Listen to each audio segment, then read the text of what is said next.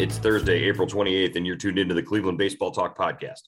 I'm Joe Noga, joined by Paul Hoynes. Hoynes, the Guardians' losing streak is at 6 after yesterday's 9-5 defeat at the hands of the Angels and Shohei Ohtani.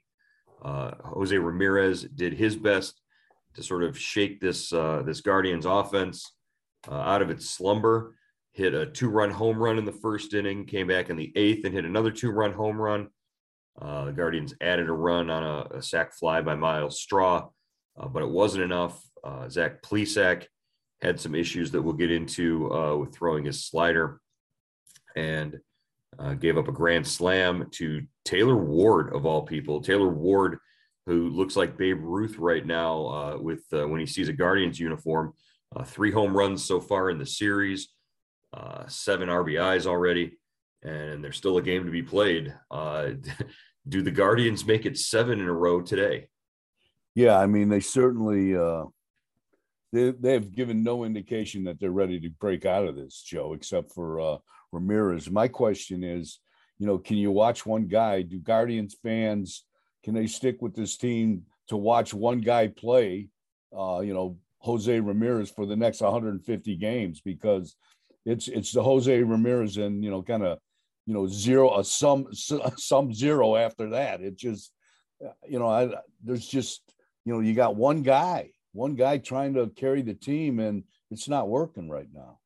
Yeah, that's sort of the way it feels. And, at points this season, the offense has looked like it can't be stopped. The train keeps moving from the top of the order down to the bottom. Miles Straw looked really good. Stephen Kwan had his breakout moment. But then beyond that, they sort of have been living with the gorilla in the room, and that's Franmil Reyes not performing as their cleanup hitter. Yesterday, they decided to drop Franmil down to the 6th spot in the order. They moved Owen Miller up behind Jose Ramirez. And the reason that Tito gave wasn't even as much because Franmil was struggling as much as he has been, but more because Owen, has been seeing the ball really well, and they wanted to give teams a reason to pitch to Jose Ramirez. Yeah, definitely. We were talking about that yesterday, Joe. I mean, with Kwan out of the number 2 spot and Reyes struggling in the number 4 spot, they really, they were pitching around Jose. I mean, New York did at Yankee Stadium. He really kind of was a non-factor, and I think if you want your best hitter to kind of perform, you got to give him some protection. And Miller, isn't exactly a power hitter, but he's hitting over 400, and he'll put the bat on the ball at least. He'll make contact. I mean, with Reyes, you're not getting anything. I mean, I was glad to see him hitting the double play last night. At least he putting the bat on the ball. Yeah, it broke. That snapped a streak of 8 consecutive strikeouts in at bats for Franmil. He came back the next at bat and struck out anyway. So it was 9 out of his last 10, actually 9 out of his last 11 at bats have ended in strikeouts.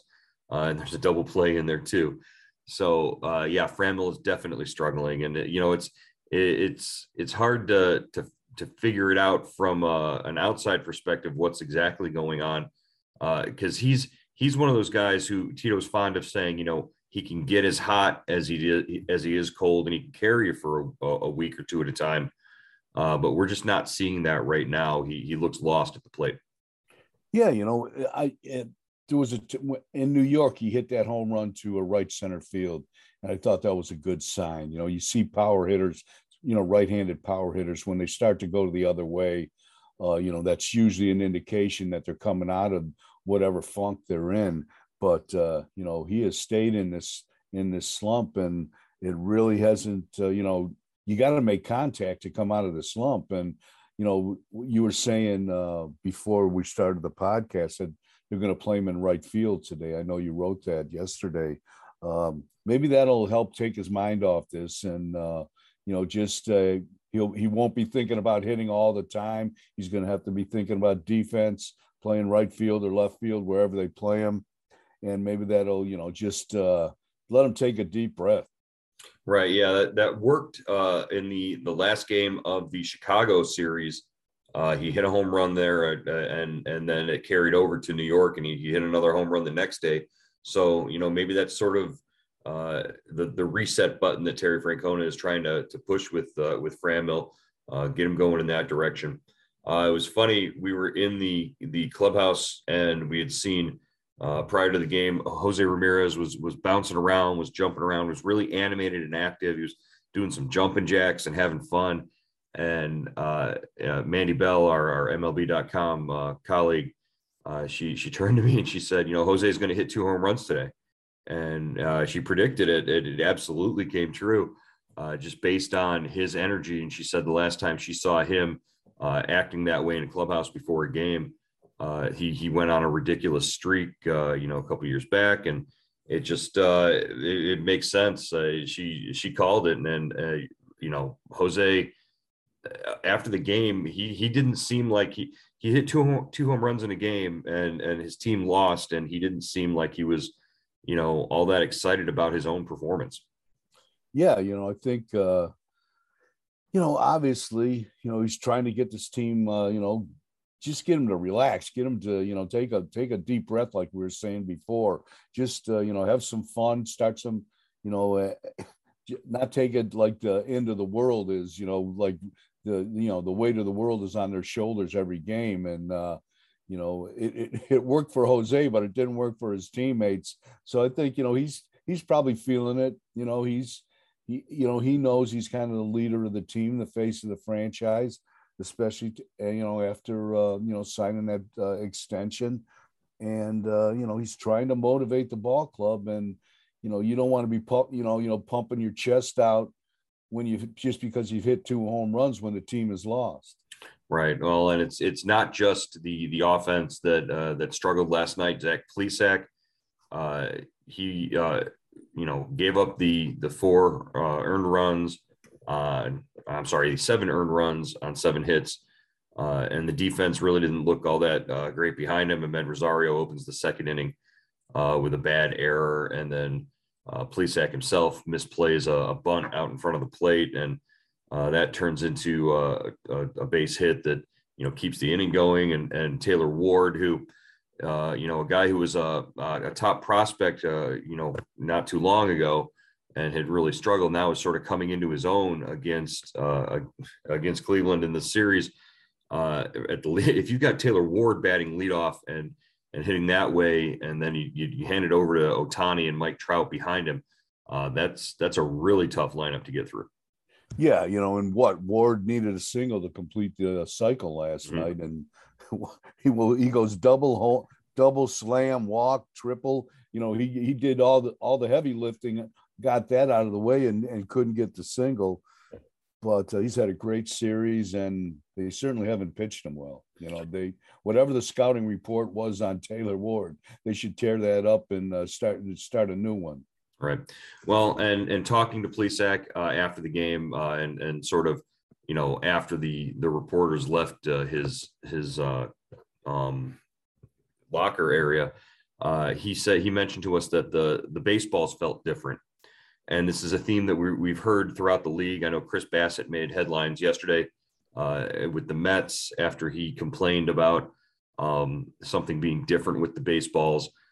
Major League Baseball has been trying something. They had a different kind of baseball that was supposed to reduce the flight of the ball by about 2 feet last year. They've been trying to experiment with getting a ball that has a tackier feel or a tackier grip to it in there. Because in the fight against sticky substances, if they're going to ban things like spider tack and pine tar, and they need to offer an alternative to these pitchers to keep their grip. Well, Plesac couldn't grip his slider, and that's a big weapon for him. He pretty much had to eliminate throwing it. He only threw 9 sliders out of his 77 pitches yesterday because he couldn't find it. He couldn't get the grip on it. And once you eliminate that, you make yourself a little bit more one-dimensional. And as you saw, Mike Trout was able to pick out fastball after fastball against him. And you could tell that Plesac was bothered by it, but it wasn't just Plesac who was affected. If you look at the StatCast numbers after the game, Plesac and Clase and Logan Allen all had their slider profiles trend downward in terms of horizontal or vertical movement. Yeah, I guess it's a problem. It certainly wasn't the weather. The weather was okay there. It wasn't. Oh, the weather was gorgeous. Trust me. Yeah. The weather was gorgeous. Don't even tell me. I know you guys are suffering back home. Yeah. So, it's not like they couldn't get, that affected the grip on the ball. I know they have two different rosin bags out there now, but I guess, just from reading your story, Plesac said that didn't work either. That didn't help them. So, this is, Joe, I think we hear this all the time, almost every year, especially early in the year. There's a difference in the ball. It's flying. It's going farther. It's not going as far. It's harder to grip. It's not, so we hear this a lot, and Major League Baseball has said they're experimenting with the baseball. They said everything is the same here. All the balls are supposed to be the same this year, as opposed to last year when it seemed like there was two different kinds of balls out there. So, we'll see. I think it's got to work its way out. And, I'm not a scientist. It always kind of. You're not a professor of physics? I'm not sitting there ripping the ball apart and seeing how high it bounces. Yeah, Hoynes not a professor of physics, so we're just going to put that out there. But no, I think it's been noted, it's been documented. There were supply chain issues last year, so they did have two different baseballs in use last year. And the Major League Baseball is part of the problem is the monopolization of it. Rawlings now makes the baseball, and in their factory, I believe it's in Costa Rica. So it's one factory where all the balls come from. And, if there's supply chain issues, then, things are going to be different. And, but the NBA ran into this problem a few years back when they several years ago, when they tried to change to a synthetic ball, and the players had a revolt because they brought in this new NBA basketball, and they were hurting their fingers with it, and it was all sorts of problems, and they almost immediately changed back to the leather ball, and it was the standard NBA basketball. It just signals to me that you don't mess with years and years of what's right and what works. And this is a league that's so concerned about getting more offense and injecting more excitement and offense and a more watchable product for the younger fans. And here they are messing with the ball, and it's actually hurting their offense. The league-wide average is down to 230. It's an all-time low right now. The slugging percentage is down across the league. So, it doesn't help that you've got offenses like Cleveland's that run so hot and cold. But, if you're messing with the ball at the same time, then things are going to look bad. Yeah, that's a good point. And, we've gone through, the history of baseball, the dead ball era, the rabbit ball era. We've gone through all these things where, the ball has been manipulated, on purpose, So, I think, the baseball, I think people are always going to experiment with it. Now what? There was a complaint there was too many home runs. So, they kind of get a ball that's dead, and now you've got humidors in every ballpark to, I guess, try to, balance the playing field where the ball is concerned, where, every ball is more uniform. Mm-hmm. So we'll see how that works. Yeah. As long as they don't go, talk about experimenting by moving the rubber back or lowering the mound or anything like that. Because once you start doing that and you're going to start affecting $40 million pitchers' arms, then it's the wrong way to go. I mean, just make the ball the same for everybody, but don't make it, a dead piece of material that you can't hit. It's just ridiculous. One Guardians player that we've seen over the last couple of days who hasn't seemed to have a problem hitting, Richie Palacios, has stepped in ever since Stephen Kwan hasn't been available. He's made his major league debut, picked up another hit last night, made a really nice sliding catch out in left field. What do we think the potential or the ceiling for Richie Palacios? God, he's so young. They're all so young. What do we think is going to happen here? Yeah, I love his swing, Joe. It just it's kind of that flat swing. Kind of he's got quick, really good bat speed. He had a single in his first at bat, got robbed of another hit in his second at bat by the second baseman, had 2 hits in his big league debut. I mean, you can't ask for anything more.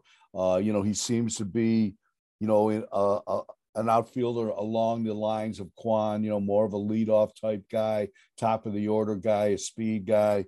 We haven't seen much power from him. I don't know if he does have, he has a little power, I think, but not a whole lot.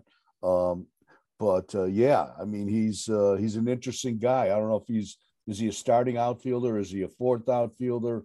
Is he going to be here past May 2nd? We don't know that, but he certainly has made a good impression. Yeah, it's getting kind of crowded out there in the outfield after, it's funny the way the pendulum swings this season. When they released Bradley Zimmer, it looked like, they had a need for more outfielders, and now they've almost got too many to play everybody all at once with Josh Naylor's return and, Franmil Reyes being an option.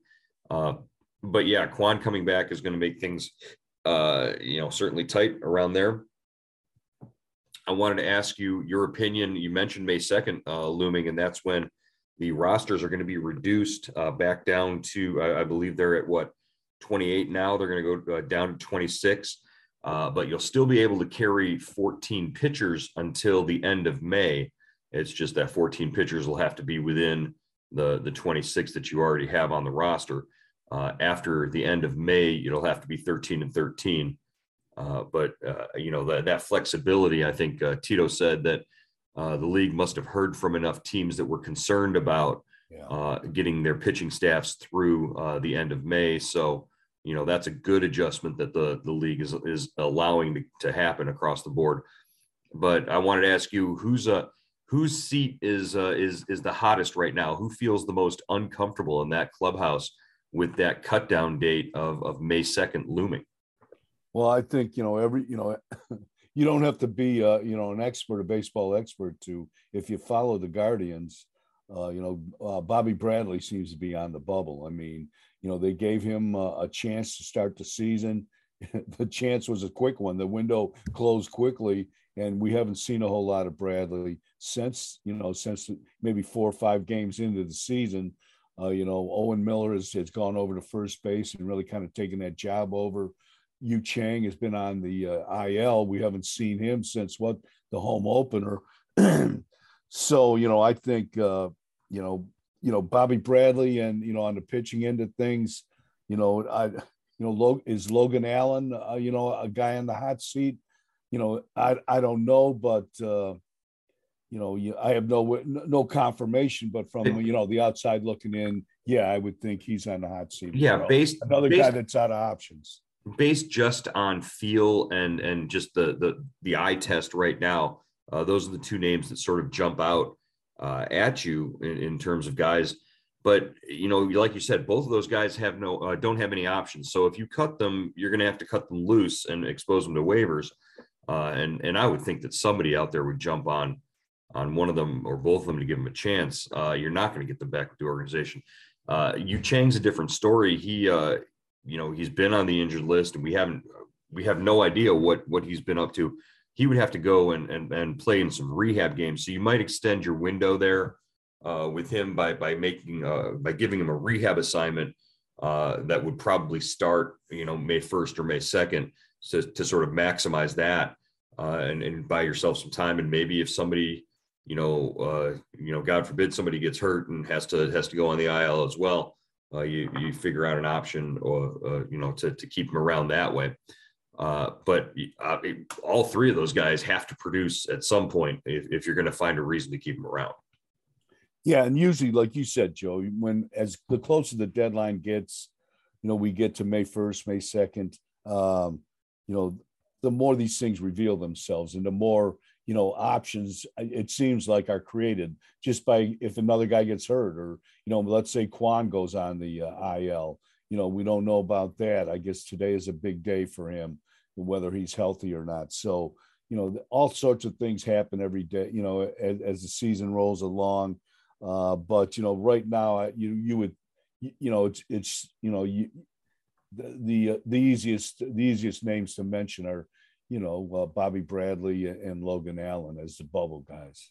All right. Well, we'll look forward to seeing what's happening with Quan and what happens on the field today in Los Angeles. Afternoon game before they get out of town and head up to Oakland. We'll be bringing you all the details here on Cleveland.com and on Subtext. Hoynesy, good to talk to you. We'll hook up again hopefully before the end of the week here, and one more Cleveland Baseball Talk podcast. Good deal, Joe.